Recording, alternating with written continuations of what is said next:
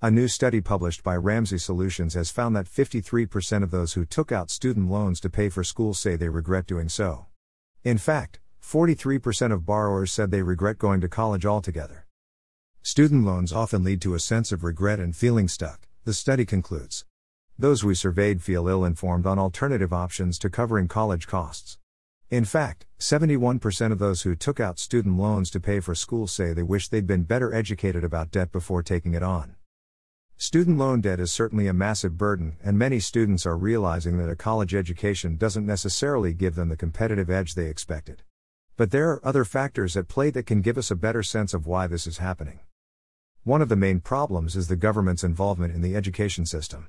When the government guarantees student loans, for example, it causes colleges to increase their tuition, as we've discussed on fee.org here, and here. Essentially, the government is subsidizing students and thus encouraging them to pursue higher education, even when that may not be the best fit for them. These subsidies lead to an artificially inflated demand, which leads to higher prices. So not only are students being misled about the value of a college education, they are also paying far more for it than they would in the absence of government interference. And yet, when students graduate, many of them realize that their degree isn't all that useful, and that they would have been better off pursuing a different educational pathway or entering the workforce earlier in life. This is a really hard situation to be in, and it's no wonder they feel a sense of regret. But while individuals should certainly be held responsible for their own decisions, it would be a mistake to overlook the role that the government played in creating this problem. After all, it was the government who coaxed them into attending college with easy money. And let's be honest, it's hard to refuse generous loans and grants when you're 18 years old and everyone in your life is telling you that college is the best path to take.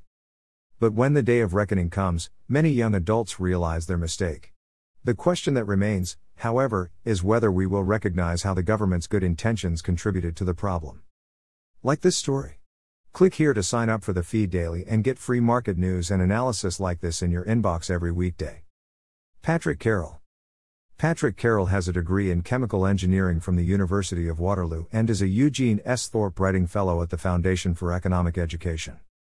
This article was originally published on fee.org. Read the original article.